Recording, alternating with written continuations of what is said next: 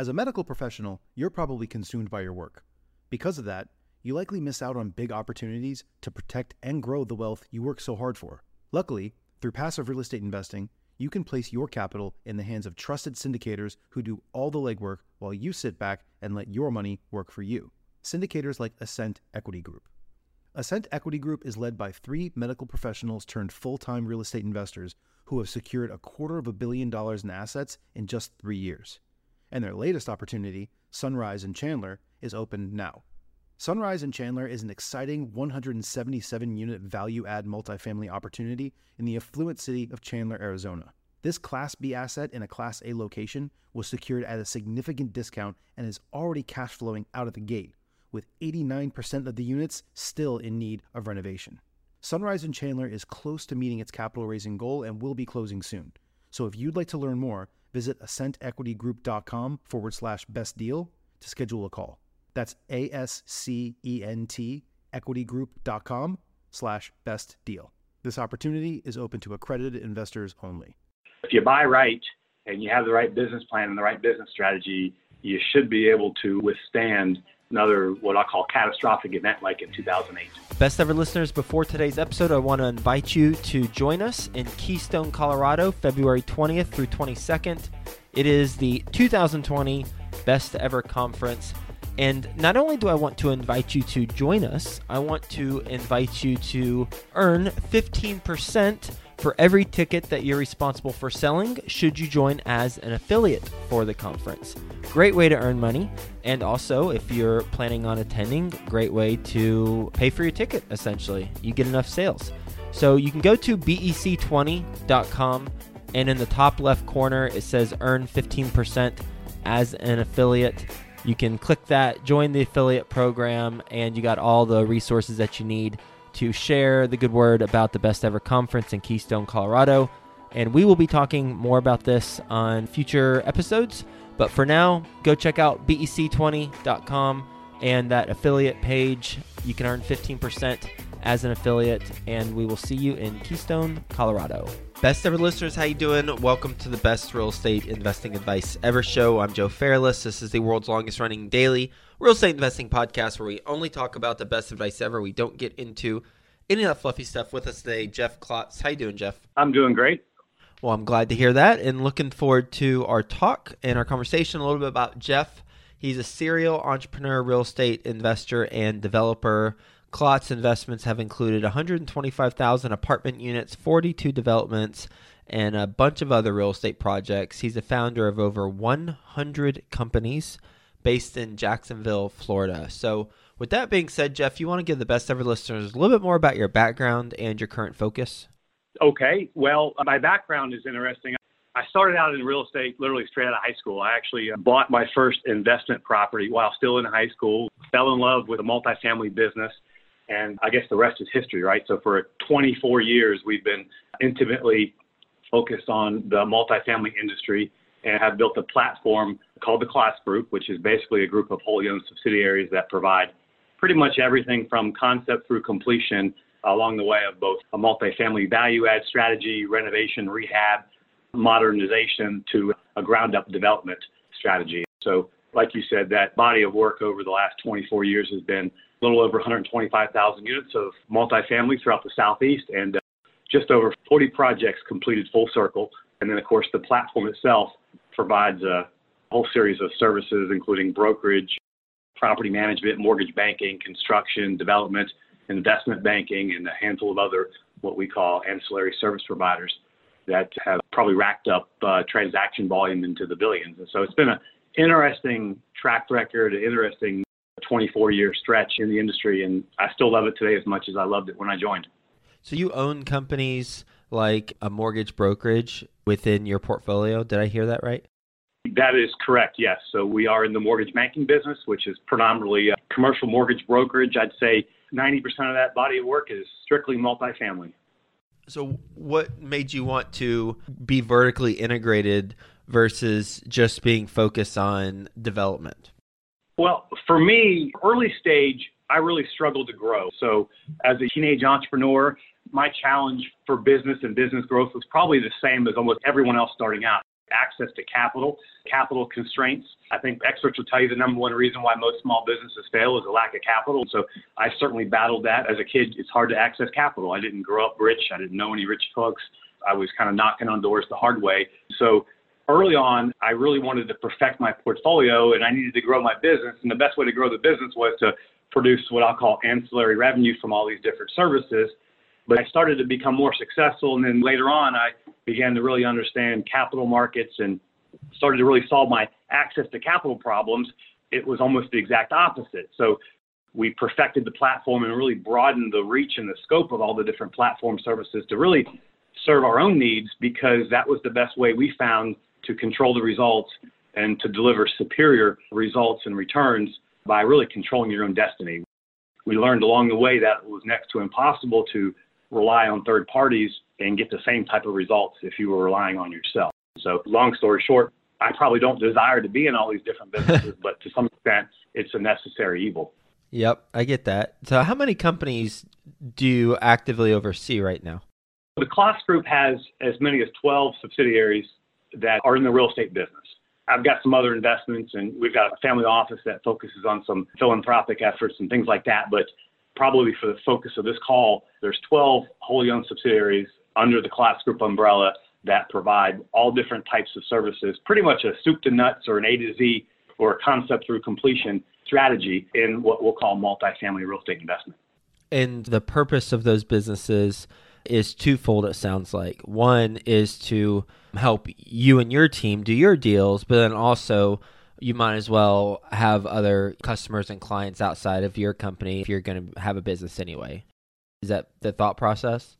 That's exactly correct. The strategy is really a 50-50 strategy. So I think that a healthy business is one where you've got diversification. And so about half of our business comes from what we call captive work, which is our own investments. And then the other half comes from the third-party marketplace. So that does a lot for both the industry and the organization. It allows us to have a lot of different touch points to the entire industry, and it really helps us grow the business. So we meet a lot of really great people and can help a lot of really great people. And so you kind of hinged on the mortgage banking business. A lot of our clients come to us looking for debt, and for whatever reason, they're seeking 75% leverage, and we might only be able to get them 70% because that's what the deal qualifies for. So they might be 5% short on a deal, and we end up stepping in, becoming their partner, and owning a piece of the deal and helping them get it across the finish line. And then, of course, by that time, they figured out they could leverage a lot of the other services and really add value to the deal.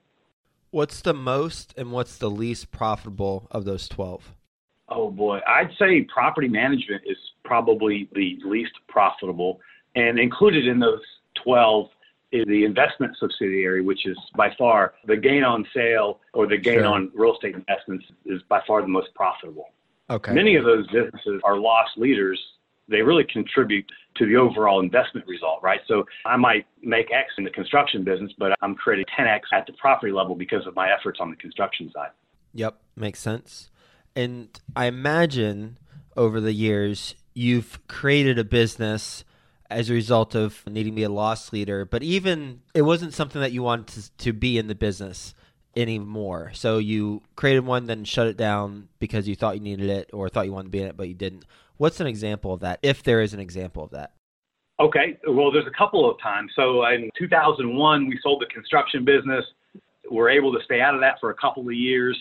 2006, if you remember, the market was on fire. You couldn't help but trip and fall and make money in the real estate business. So we thought we didn't really need to be in the property management business. So I sold the property management company, only to really be forced back into the business a couple years later by my partners and investors who said, look, Jeff, this isn't working. We're not seeing the same results or returns from the properties and from the projects like we were when you were running. So get back in the business, basically. And so he who has the gold makes the rules, right? And with where you see your group of companies headed, do you see a new business coming up that you are going to be creating or maybe putting more emphasis in a current area that you have?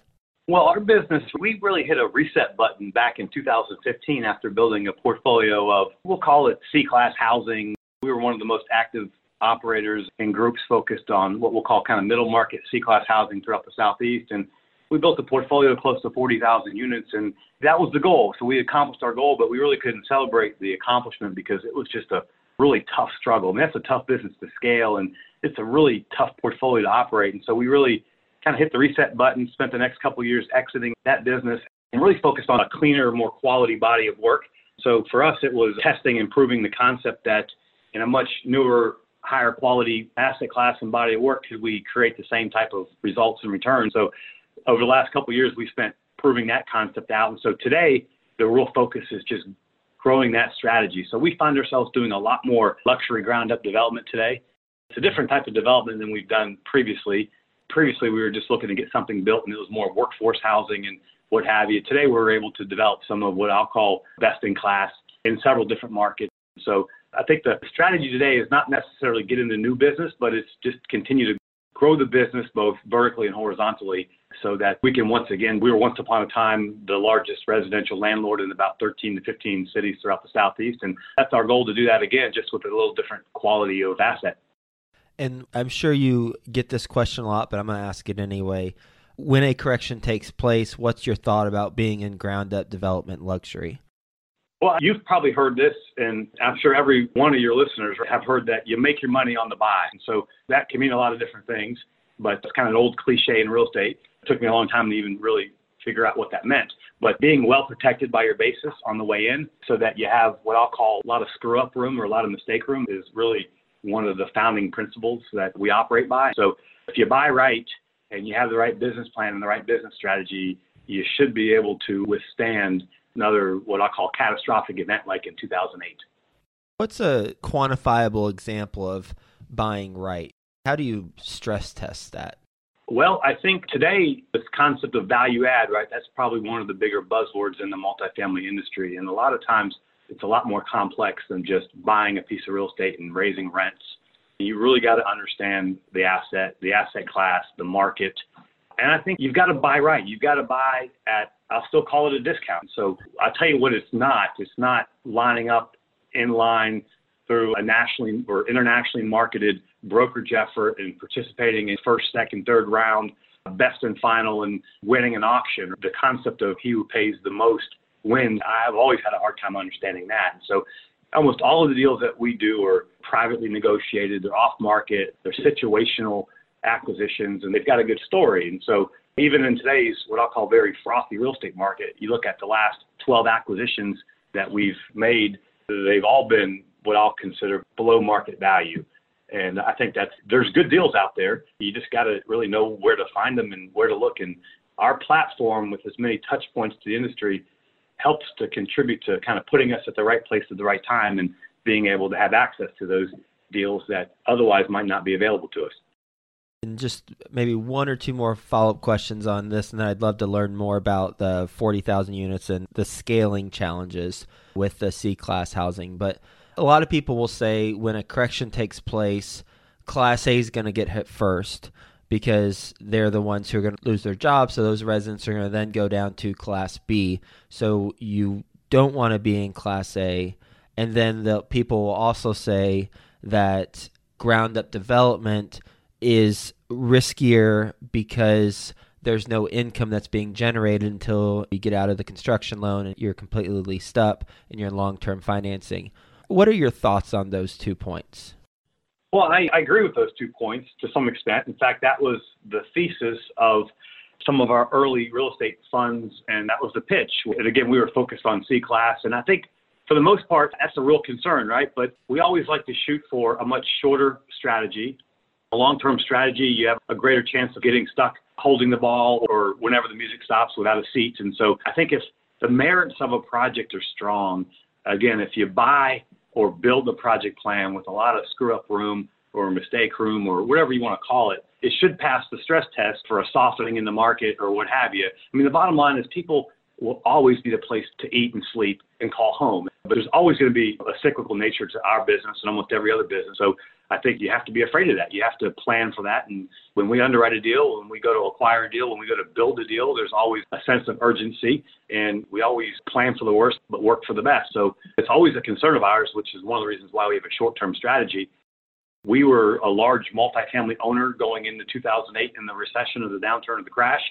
And our strategy then was to really just protect the asset If we were the best operator with the best service and the best performance in the market, then we were well protected. So we were fortunate enough to survive the downturn without losing any assets. In fact, we were quickly able to start a growth process. But I think it's just a quality operator with a quality project and a quality location with a quality credit risk. So the stronger your residents are, the more protected they are from a recession and things like that. So I think it's a whole series of merits that you really have to pay close attention to.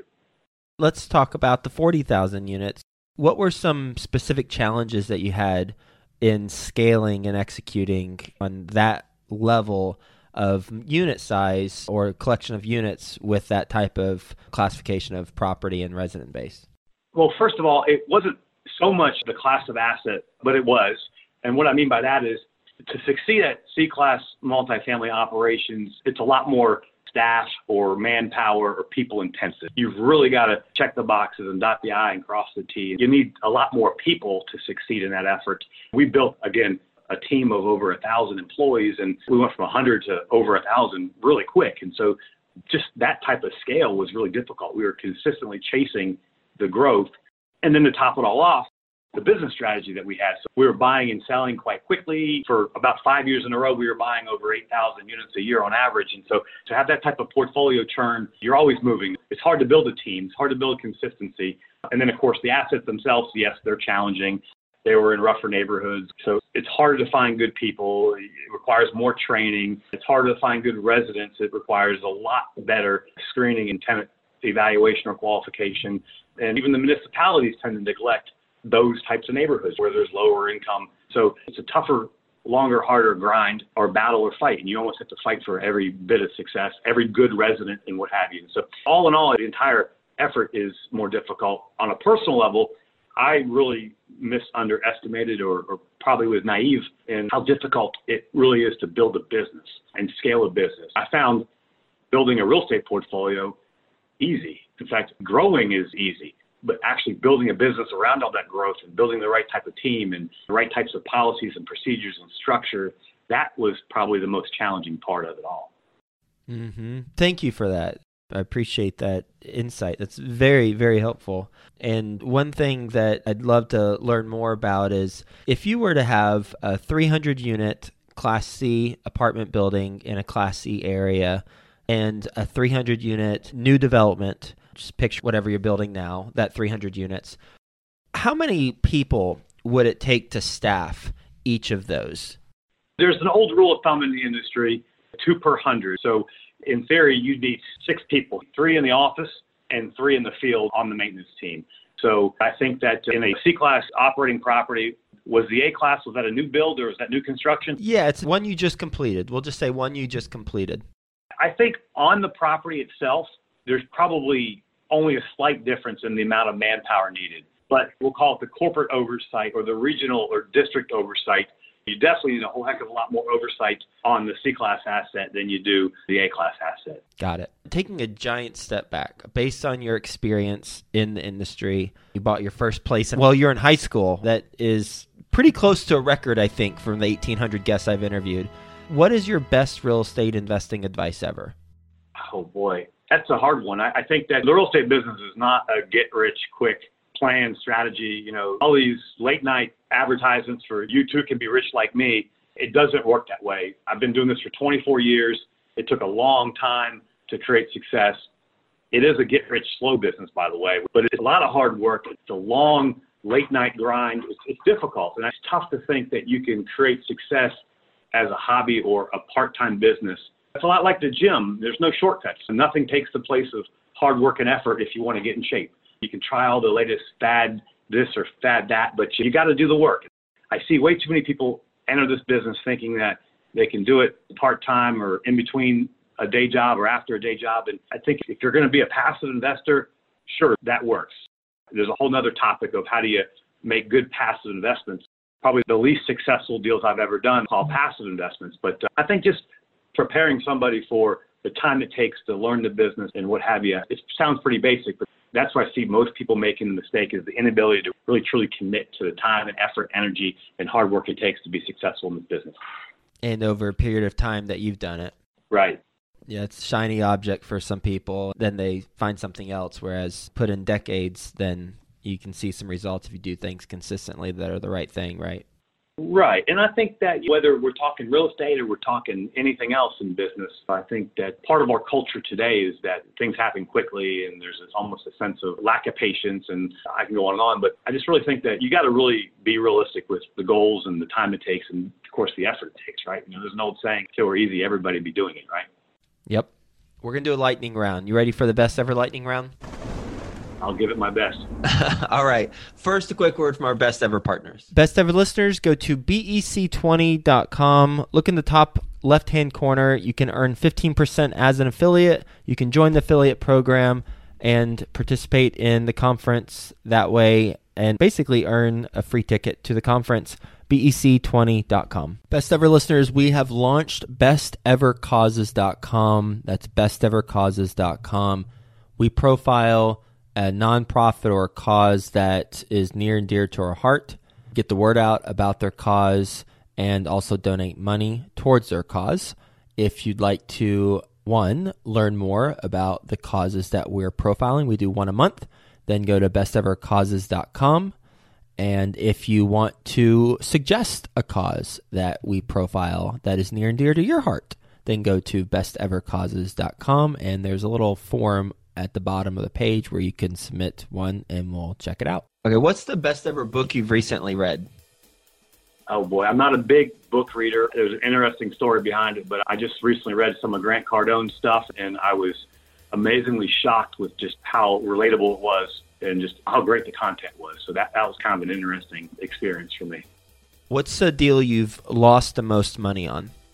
That would have been a passive investment. So once upon a time, prior to really committing to grow the entire platform as vertically and horizontally integrated as it is, I thought I could leverage some other operators and other sponsors, and I wasn't a good pick of a couple different guys. So I had no control, and so therefore the outcomes weren't that good. And knowing what you know now, if you were to passively invest and you were to interview them again about the opportunity, what are some questions you would ask now that you didn't ask before? Well, I really want to understand the track record, their true experience in actually controlling outcomes. There's a lot of sponsors out there that have worked for other folks or have been alongside other sponsors or have been on teams with sponsors. But I really want to see someone who has a solid track record of doing it themselves, signing on the debt, having real skin in the game, and really a solid commitment to the business. And I think that nowadays, there's a lot of folks that think it looks a lot easier than it really is. So I think that might be the tone of what I'm saying here is I spend a lot more time getting to know the individual and their organization and understanding what their theories and philosophies and their ideas are for how they like to operate real estate. What's the best ever deal you've done? Oh, wow. The next deal, right? In this business, you're only as good as your last deal. So we continue to get better and better and better. And so I think that really my next deal will be the best deal I've ever done. Best ever way you like to give back to the community? So years ago, I formed a family office called the Klotz Family Office. We have three main philanthropic efforts, including a faith-based not-for-profit named Save Your Communities, which is, again, a not-for-profit focused on creating and preserving, as well as providing sustainable service-enriched or life-enhancing affordable multifamily housing. That's a big part of our mission. I also have a Central American-based foundation called Con Mucho Amor, which basically serves the needs of those living in poverty, most likely as a result of natural disaster. And then we have a third effort, which is basically an entrepreneurial scholarship. So once a year, we pick a young individual who I think might possess some real serial entrepreneurial traits, and we try to partner with them and mentor with them and help them get themselves in the door to school. Best ever way the listeners can learn more about what you're doing? Well, they can visit our website, theklotzcompanies.com. They can email me at jklotz, so JKLOTZ at theklotzcompanies.com. Cool. Well, Jeff, thank you so much for being on the show, talking about your experience, talking about your approach, what your focus is now, and the challenges that you came across on the passive investment, as well as when you achieved the goal of 40,000 units, not really having time to celebrate, and then reconfiguring the structure of your focus, and now what you're doing now, building the luxury ground up development. So thanks for being on the show. Really enjoyed our conversation. Hope you have a best ever day. We'll talk to you again soon. Thanks, Joe. I enjoyed it. Best ever listeners, we have launched bestevercauses.com. That's bestevercauses.com. We profile a nonprofit or a cause that is near and dear to our heart, get the word out about their cause and also donate money towards their cause. If you'd like to, one, learn more about the causes that we're profiling, we do one a month, then go to bestevercauses.com. And if you want to suggest a cause that we profile that is near and dear to your heart, then go to bestevercauses.com, and there's a little form at the bottom of the page where you can submit one, and we'll check it out.